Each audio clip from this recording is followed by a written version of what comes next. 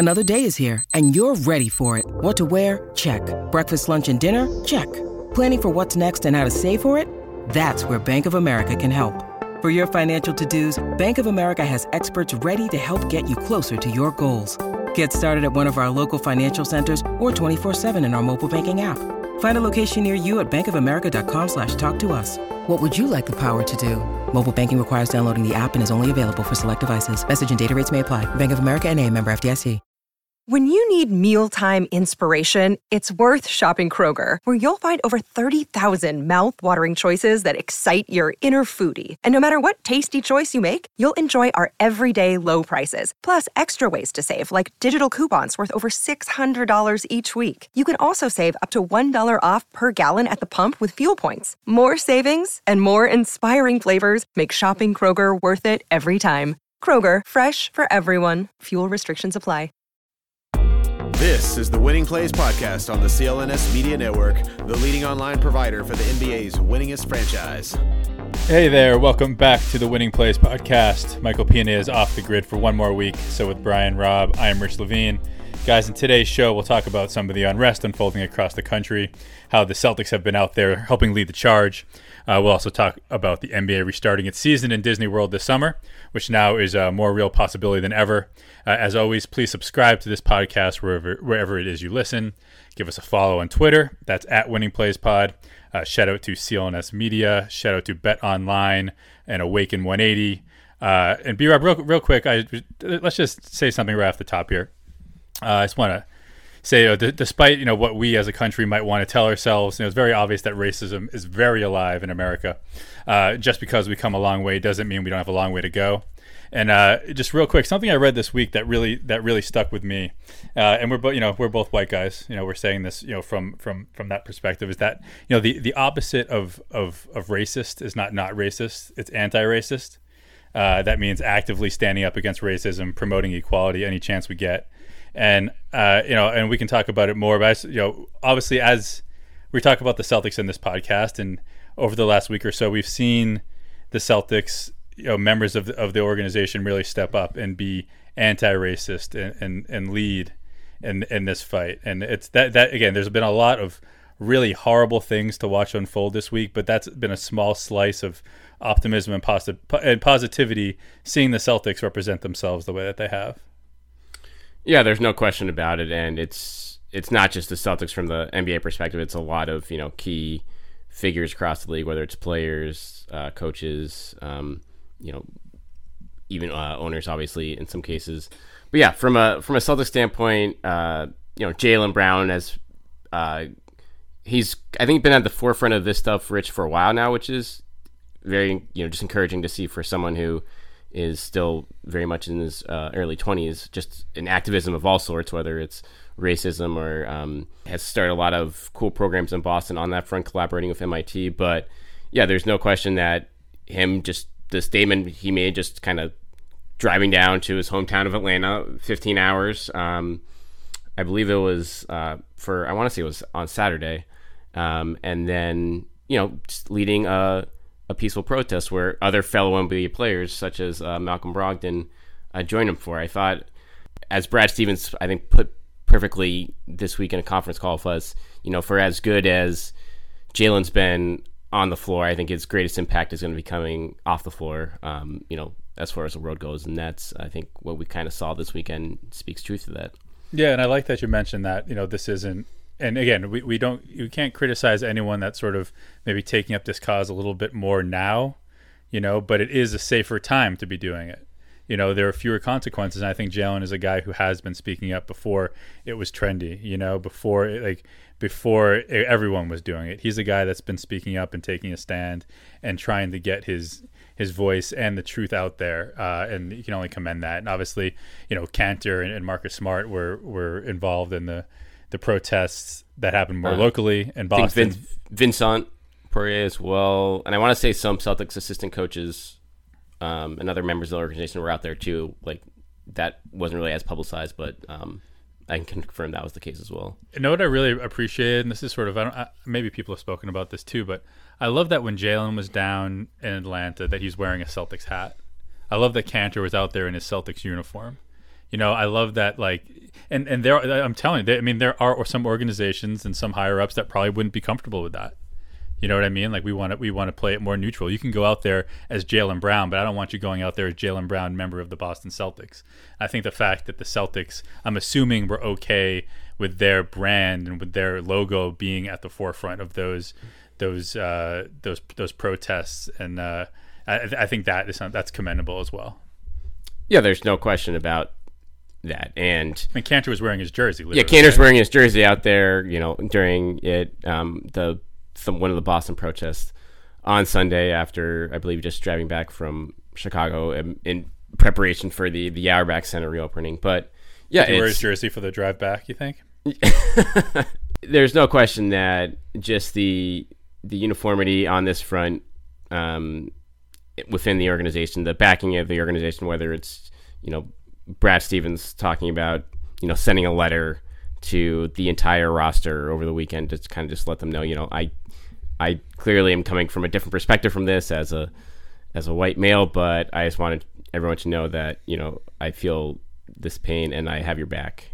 And that's something where it's kind of been set, whether the team's releasing statements or Brad Stevens talking about that, Danny Ainge releasing a tweet last night about tagging multiple players on the team, tweeting out Black Lives Matter. So again, this is it's obviously an issue that is not going away. There's still much more work to be done on this front, but the amount of activity from the organization has been definitely encouraging to see, I'd say, to say the least.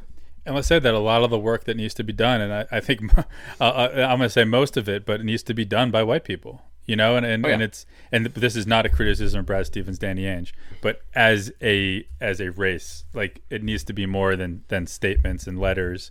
And support is nice, but we really got to get out there and not just once the hashtags disappear, once it's not leading on CNN and any of the news stations anymore, once the protests or even the riots die down, we got to keep going. It's got to be an everyday thing. And again, that's something that white people need to really to take on upon themselves. To again, like I said at the beginning, it's not enough to just be not racist. You have to be anti-racist, and that's what's going to help us continue to move forward. No, there's no question about it. And just speaking, like you said, as an individual myself here, it is one of those things where, yeah, you can't, staying on the sidelines and being anti-racist without really doing anything about it. That doesn't help. So that's something where I think you're just seeing that, not just across the sports hemisphere, but across just the whole country right now, and even more across the world when you see, big protests in Europe and things like that. And so it's clearly come to the forefront again where it should be as a push for change from the top down in these situations. And there's a lot of things that need to be done to start continuing the movement on this front. But again, when you look at, the players within the Celtics organization, just bringing back to basketball, and guys that have whether it's Jaylen Brown or Enes Kanter or many other parts of the Celtics roster, it's always been clear that this has been a special group in terms of how they've kind of meshed on the floor and the camaraderie of the team, but it's clearly extends to much more important places like what they're doing off the court. So the Auerbach Center is open now, is that? Yes, I believe it is officially opened as of Monday. So what's going on over there? Like, do you know what the daily kind of routine or how they're sort of easing back into? I mean, there's not going to be anything normal about it, but sort of into getting back into a season mode. I know it's just scheduled workouts. It's individual workouts. Guys are assigned to come in at certain times with tons of health protocols in effect, obviously, to protect against the COVID risk. And that's the way it's going to be for a while. I don't think they're going to authorize any group or team workouts, I imagine, till at least the end of June, or even they might wait till July if they have like training camp type stuff down in Orlando for when the the resumption of the regular season continues. But for now, it's just, guys are clearly, the Auerbach Center is a very modern facility with tons of resources for these guys who have been working out on their own in their backyard, or if they are lucky enough to have a basket at home, or on some indoor equipment. So this is just, for the guys that are back in Boston, and there's still a number of players that are out of town, so they're going to be making their way back here from what I hear in the upcoming weeks. But for now, it's just strictly voluntary, and anyone who's around and wants to use it, just has that opportunity. And then there's been no discussion about media maybe being allowed into the picture, right? Or have you heard anything? No, I would be shocked if we're allowed into the Auerbach Center this summer, just based on how strict the protocols are. And we've had a couple Zoom press conferences so far with various players, and I have a feeling that is going to be the theme of the summer. How does that? I mean, obviously that hurts in terms of ever getting like a one-on-one. But I guess sure. if you, I mean, clearly the guys like you who have been there for so long, you have relationships with the media relations department. I mean, you can set up your own. They can set up one-on-one Zooms, I guess, if you want to do it. But it's just the art of just approaching a guy one day after practice is gone. Yes, that is, I think, gone for this season. Is what I would, based on the protocols that are going to be in place for when the games even resume in Orlando. I don't think they're letting the guys, even shower in the arenas.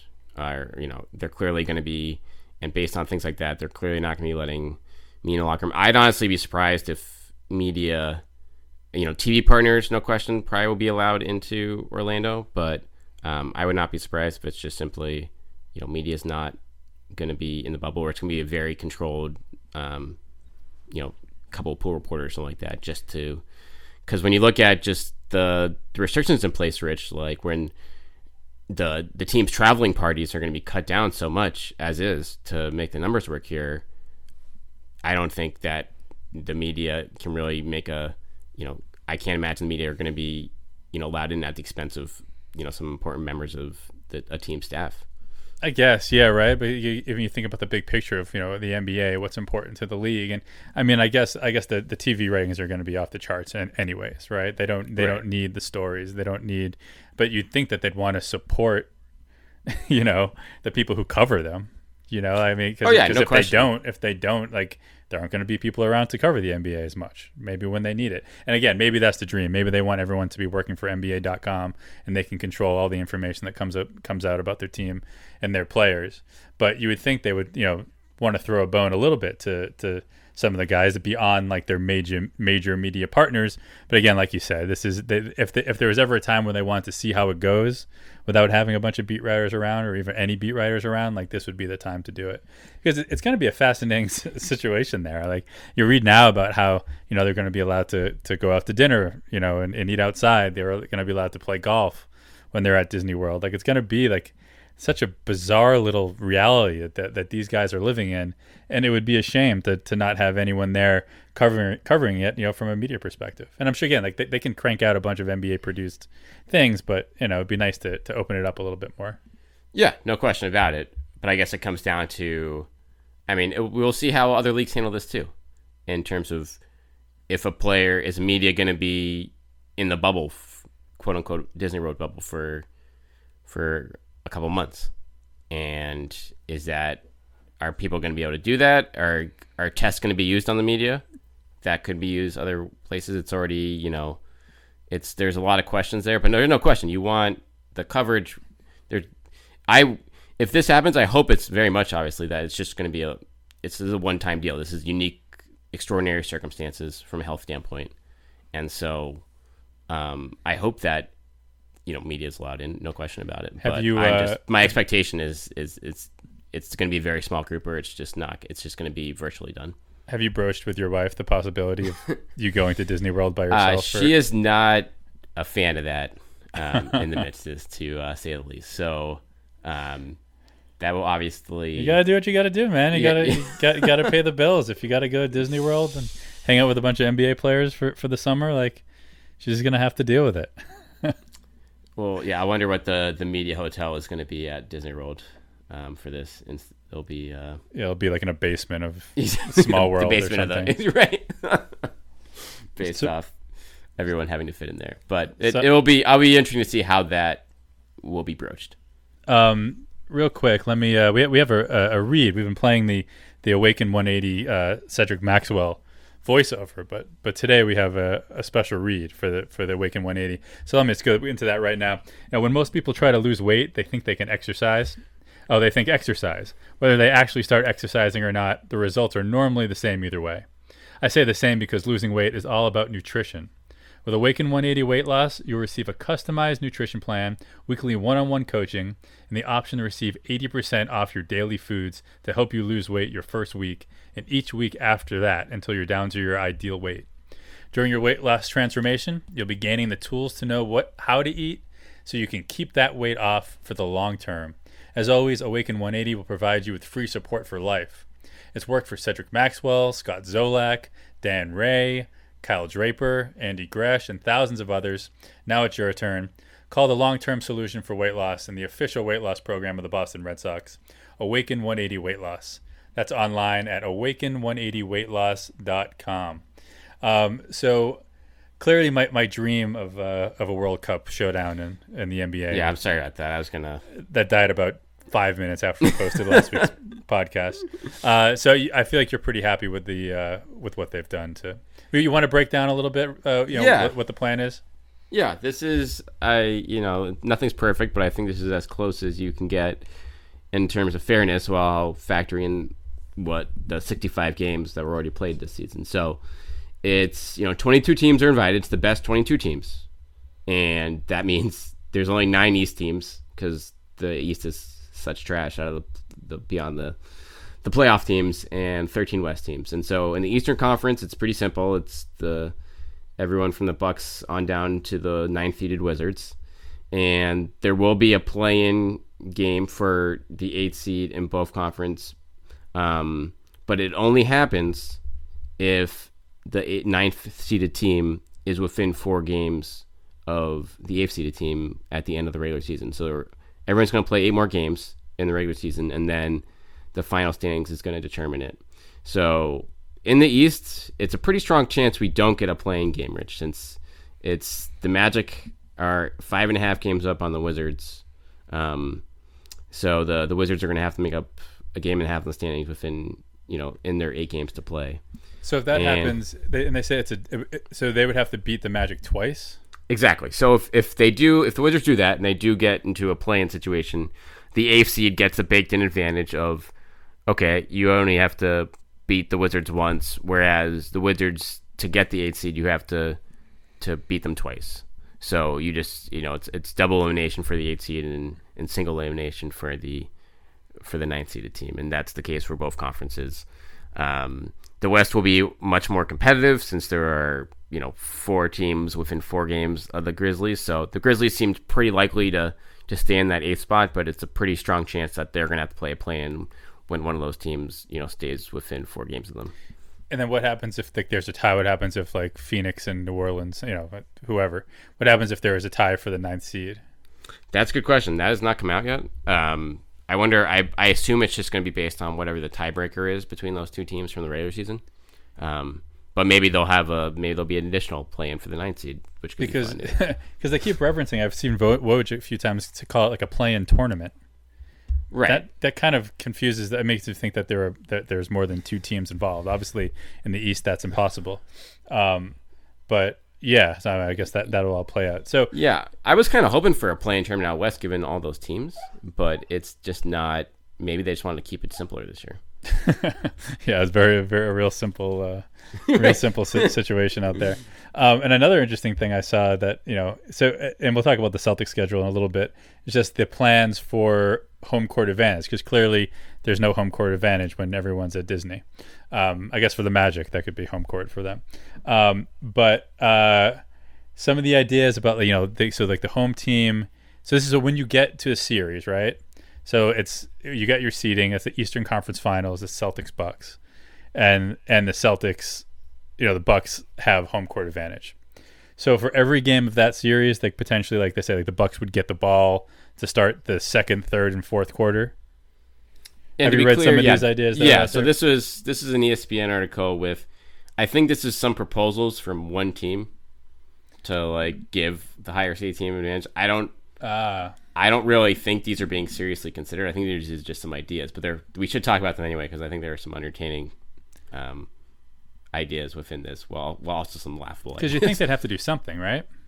You would think so, but I don't know. Part of me is like, hey, you know what? This is the ultimate even playing field. Like, and yeah, this is bracketed, and so you don't have to. You're still gonna have to go through a traditional path to get to the NBA Finals. But yeah, like we're not gonna change. This is a unique situation, and we're gonna crown a true champion here, if you will, without the need of without home court, which is obviously a huge advantage in play here. So, but at the same time, there is a level of fairness that should go into play here. So if they find the right thing to kind of tip the scales to a reasonable amount, I'd be for that too.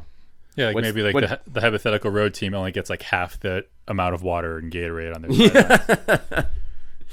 sidelines. So yeah, which one of these do you think is most realistic? I'll list a couple of them for you from David McMenamin's article here. Like you said, starting the first possession of the second, third, and fourth quarter goes to the home team. Will be one. The higher seeded team gets to designate one player to have 7 fouls for the game instead of 6. The higher seeded team receives an extra coach's challenge. Higher seeded team brings their own hardwood to put on the floor for their home games. That seems like a lot of work. Right? That seems like the most real. Can you imagine just like they're trying to get in 4 games a day in these arenas? And the road team has to actually change over the floor. Yeah, they have to do it themselves. How many arenas are they going to have at this complex? Do we know? Or how many courts? My guess is they're going to have two like arenas doing it, and maybe they'll have 2 courts within those arenas for the regular season games. I imagine once the playoffs start, they're not gonna have 2 games going at the same time in either of these arenas. But maybe when they have the 22 teams in play here, that happens a little bit. But yeah, I would say 2, 3 tops. My guess is 2 based off all the logistics involved. I think they want to keep that to a smaller, tighter operation. I like the off-court feature in which playoff teams, in order of seeding, get the draft, basically which hotel they're going to stay at. See, that I think is like, yeah, I'll give them that. I like maybe the extra coaches challenge.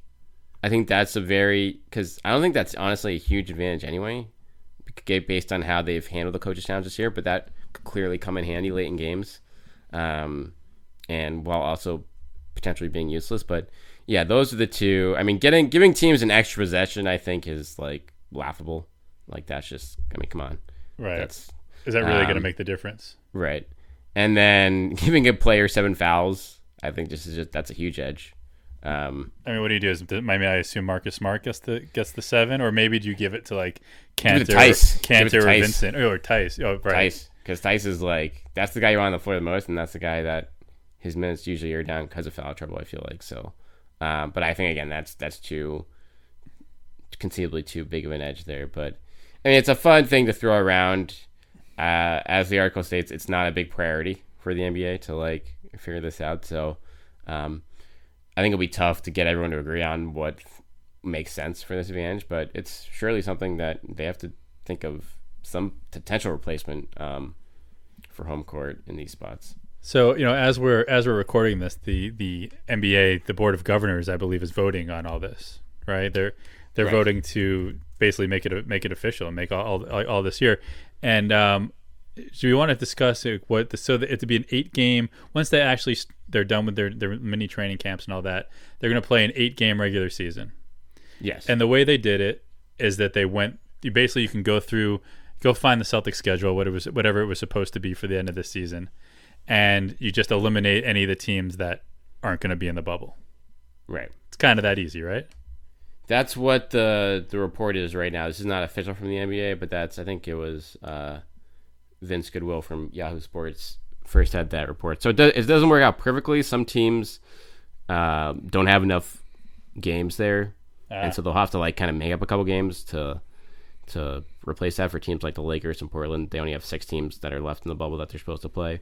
But the Celtics schedule, so this is tentatively what it would be if they go by that format. Milwaukee, the Wizards twice, Toronto, Brooklyn, Memphis, Portland, Miami. So it's pretty one of the softer schedules, I'd say, especially when you consider Milwaukee's really going to have nothing to play for here in these 8 regular season games because they got the 1 seed locked up essentially in the East, and it's not like you're playing for home court advantage in the finals anymore. So, the Wizards will be playing for a lot. Brooklyn may or may not be, but it's just those opponents. There's really no top tier opponents there playing for anything besides, Toronto. So that's conceivably good news for Celtics here. What's your strategy here, real Rich? If you're Brad Stevens coming back into this, you're 3 games behind Toronto for the 2 seed. You're 2.5 ahead of Miami for the 4 seed. There's plenty of 4, 5, and 6 are pretty much up for grabs. Heat, Pacers, and Sixers are within 2 games of each other, so that could shake out any which way. But are you trying to put your foot in the gas hard and catch Toronto, or are you again just trying to ease everyone back into it, and you don't really care who you play in the first round? Yeah, at this point, I think everything's out the window from the regular season, right? Like what you have, and it just feels dangerous to just go out and be like, okay, we're going 100 miles an hour to get the 2 seed where you still might end up playing Philly in the first round. Oh no, that's not true. No, you won't. Yeah, you'll get Brooklyn that. or Orlando. So that is the one. And I'm with you. You're clearly not going to be coming out of the gate playing guys 40 minutes like in the first few games. But say they start hot and they start out 4-0 and they're within, a game of the Raptors for the 2 seed with 4 games to play. Do you push harder then? Or again, do you still take the cautious, like we just need to keep things under control here and knowing that, you could avoid a tough first round match if you get that 2 seed, but obviously injuries playing a bigger factor in play, knowing how long the layoff's been. Yeah, has anyone seen Joel Embiid since this all? Because I'd be interested to see what he looks like after all this time off. Because maybe you want Philly. I don't know. Who knows if he's even able to play? There's so much. This is interesting, and we need to at some point we can do just go through some of these rosters again because you mentioned Portland, but they're going to have Nurkic back, they're going to have Zach Collins back. Sure. Some of these teams that they're not going to be the teams necessarily that when we saw them last, and who knows with Brooklyn. Is there any word on Kyrie? Nothing official. I think Durant's the consensus is he won't be back, but Kyrie, I don't think there's been anything concrete there. I'd imagine I'd be shocked if he's playing, since that was a surgery that's supposed to take months of rehab, and he probably hasn't been able to do the amount of rehab he wants without the access to the practice facilities. So he'd probably rather not be stuck in Disney for.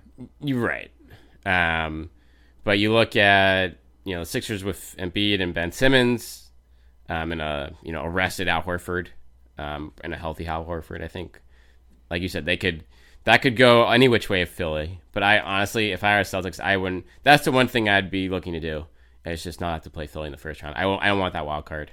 No. So that's something where, you just hope that they play their way into the 4-5 matchup really. And they have a softer schedule than Indy and Miami, so that they should be able to do that. But that's something that could come down to the last couple of regular season games.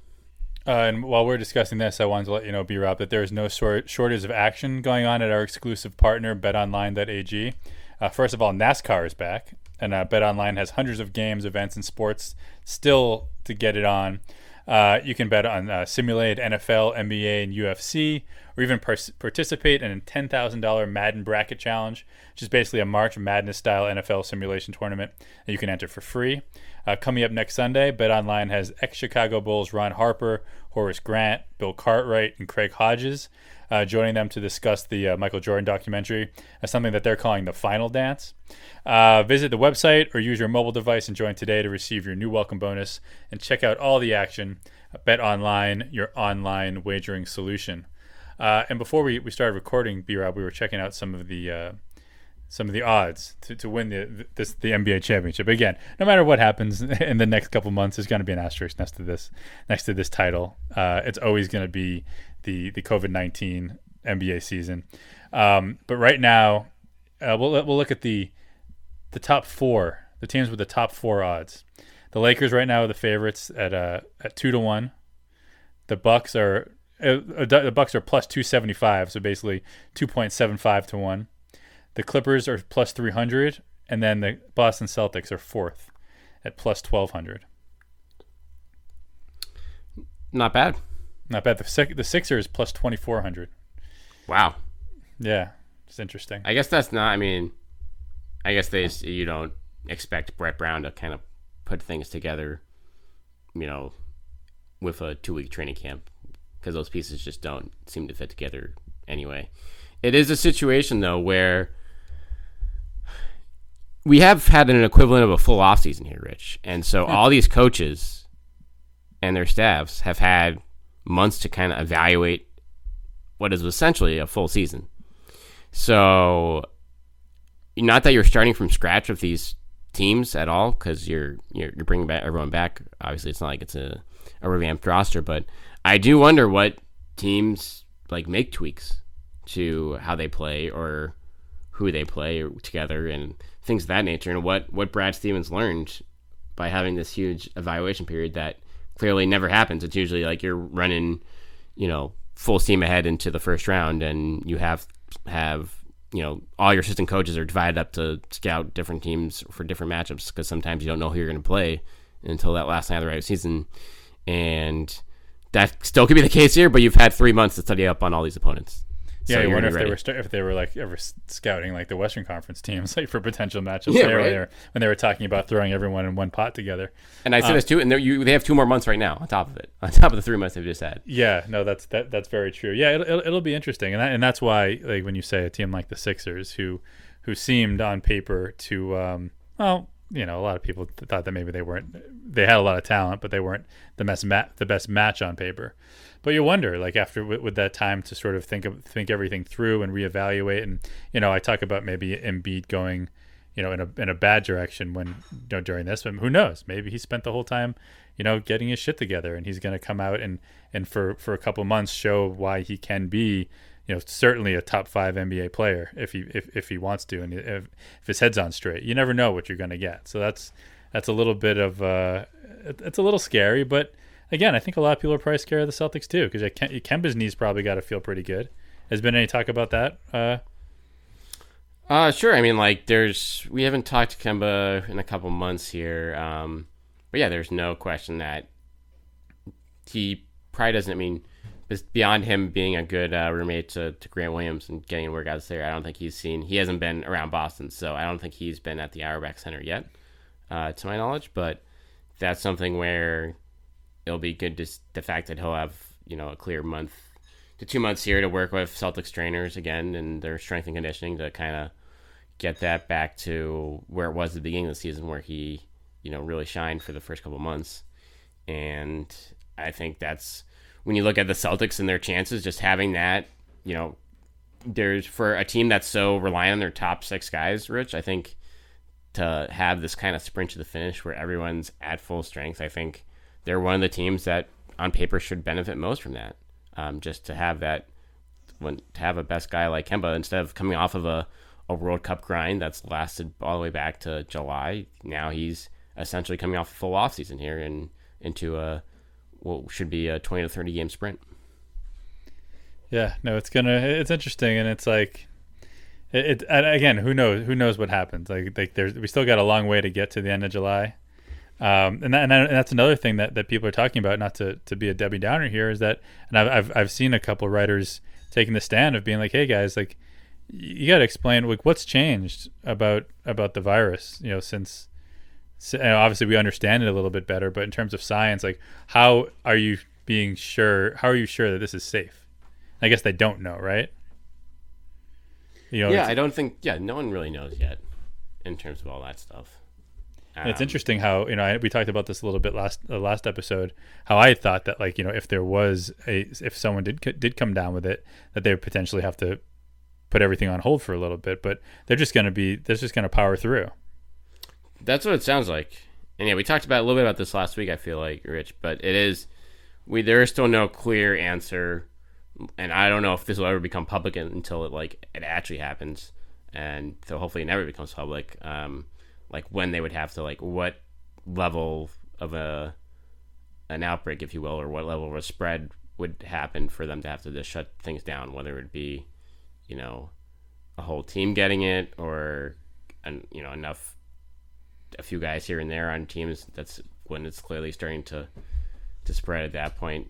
And like it's like the NBA Finals, and like LeBron is asymptomatic, but tests positive. Right. Exactly. So stuff like it's like these and I mean the protocol in that situation is like, okay, you're just out for 14 days, and you're not going to stop the finals. Yeah. And that's just, and that's the way it should be, to be honest. And that's just like everyone is the same situation for everyone, and you hope that it doesn't become an issue for any of these guys, but the odds are we're going to see something like that happen at some point over these 2 months, and hopefully it's nothing severe, and no one becomes it's something that everyone recovers from, and is not a risk. But there's no question here that this is just it's a huge risk for the NBA or any of these leagues that are kind of coming back and trying to put everything together at this point. And that's why I wanted the World Cup, just because it makes it a little bit easier, just not to take it so seriously for 1 year, when potentially, like, again, like, you don't know what happens if there's an outbreak on a specific team, right? Like it's game 7 of the conference finals, and the whole and 5 or 6 of the Celtics test positive. And again, hopefully with the bubble and assuming that everyone is taken care of, but again, you're going to have people. Disney World's open. Yeah. Like people are coming in and out. Like the restaurants are open. And again, you're going to be, only eating outside, and a lot of the science shows that it might be pretty hard to get it when you're outside. But there's a lot we still don't know, and I guess again, we can respect that the NBA is trying to move forward, and that obviously they have a lot of plans in place, and we all hope that it goes off without a hitch, right? We hope that we don't ever have to face this, but we can't say right now that we won't. No question.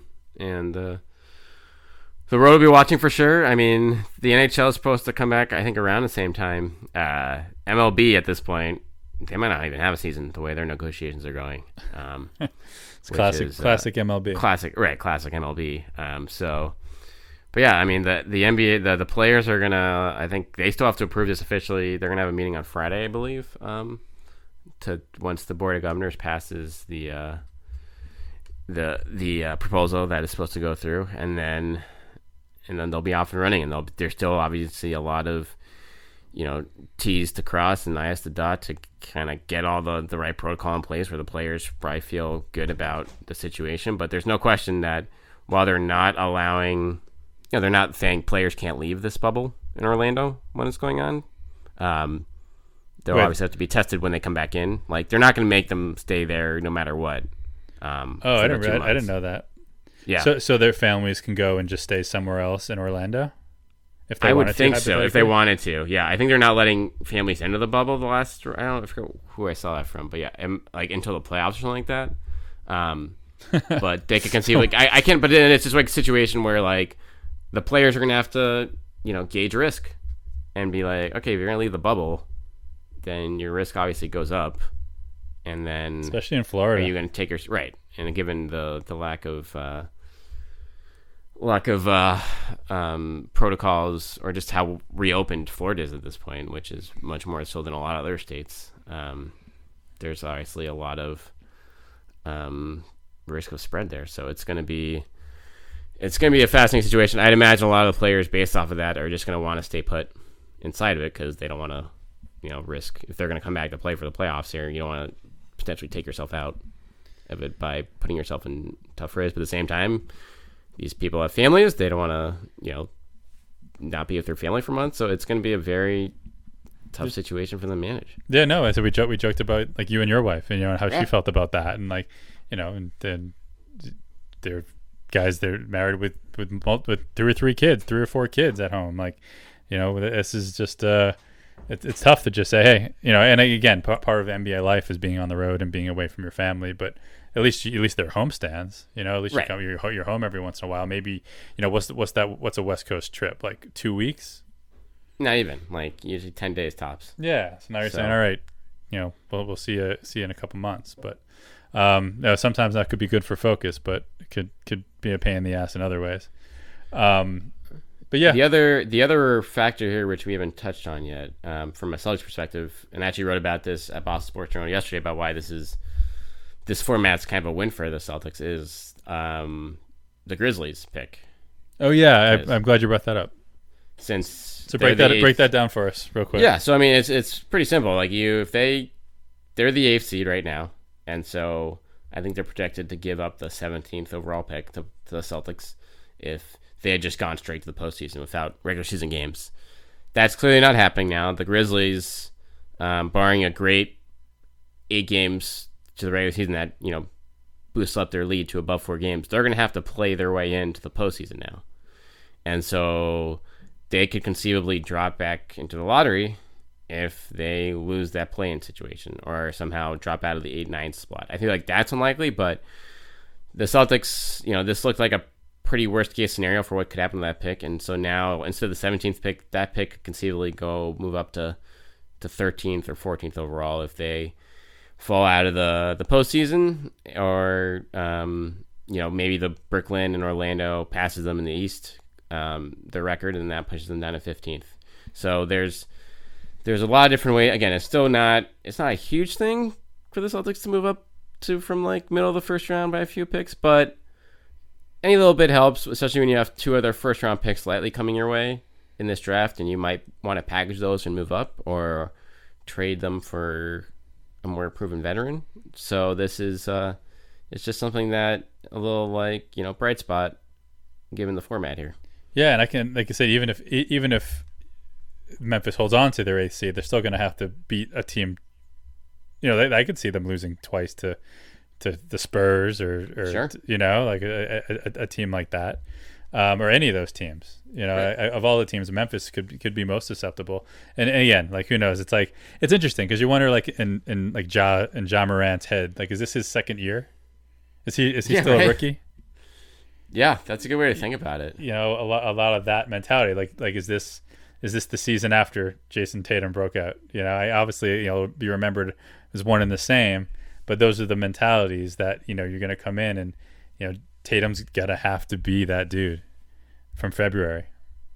Who almost broke the record for averaging the most points in a month, I think, for Celtics. What were the numbers in February? I know I'm randomly dropping this on you. I want to say it was like 30 points a game. It was one of the highest points per month in Celtics history, if my memory serves correctly. So yeah, it was an insane month, and he kind of dropped off a little bit in March before.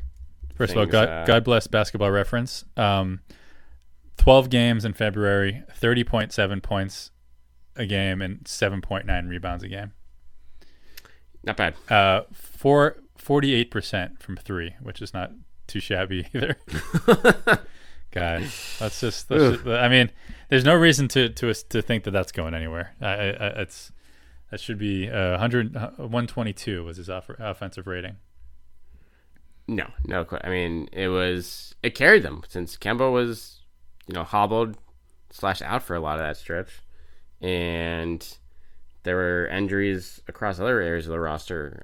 So he let kind of kept them afloat in February, despite all that, and with, like you said, just essentially a full offseason under his belt to kind of reflect on the game and get feedback from coaching staff and everything else after they've done deep dives on the film.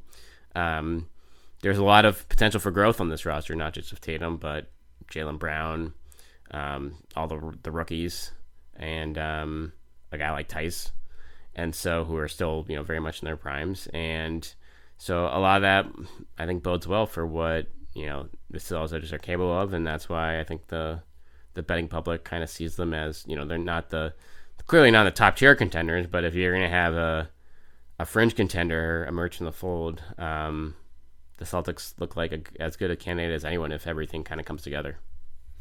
Yep. All right. Speaking of coming together, hopefully next time we're all back, we'll have Mike Pino with us.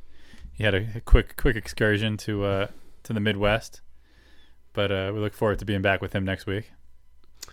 Yes, I think we'll hopefully have some good road tripping stories for us in the midst of that. But yeah, we'll be back at full strength for that. We should hopefully have full details, kind of ironing out the potential questions we had about this format once it gets approved in the next couple of days here. So we'll be discussing all that and a bunch more next week on the Winning Plays podcast. In the meantime, hit us up at Winning Plays Pod on Twitter, at Rich_Levine, at Brian T. Robb. And then if you want to bug Mike and tell him that you miss him on the Winning Plays podcast, Michael Viapino for him. So thanks a lot, guys. We'll get back with you next week.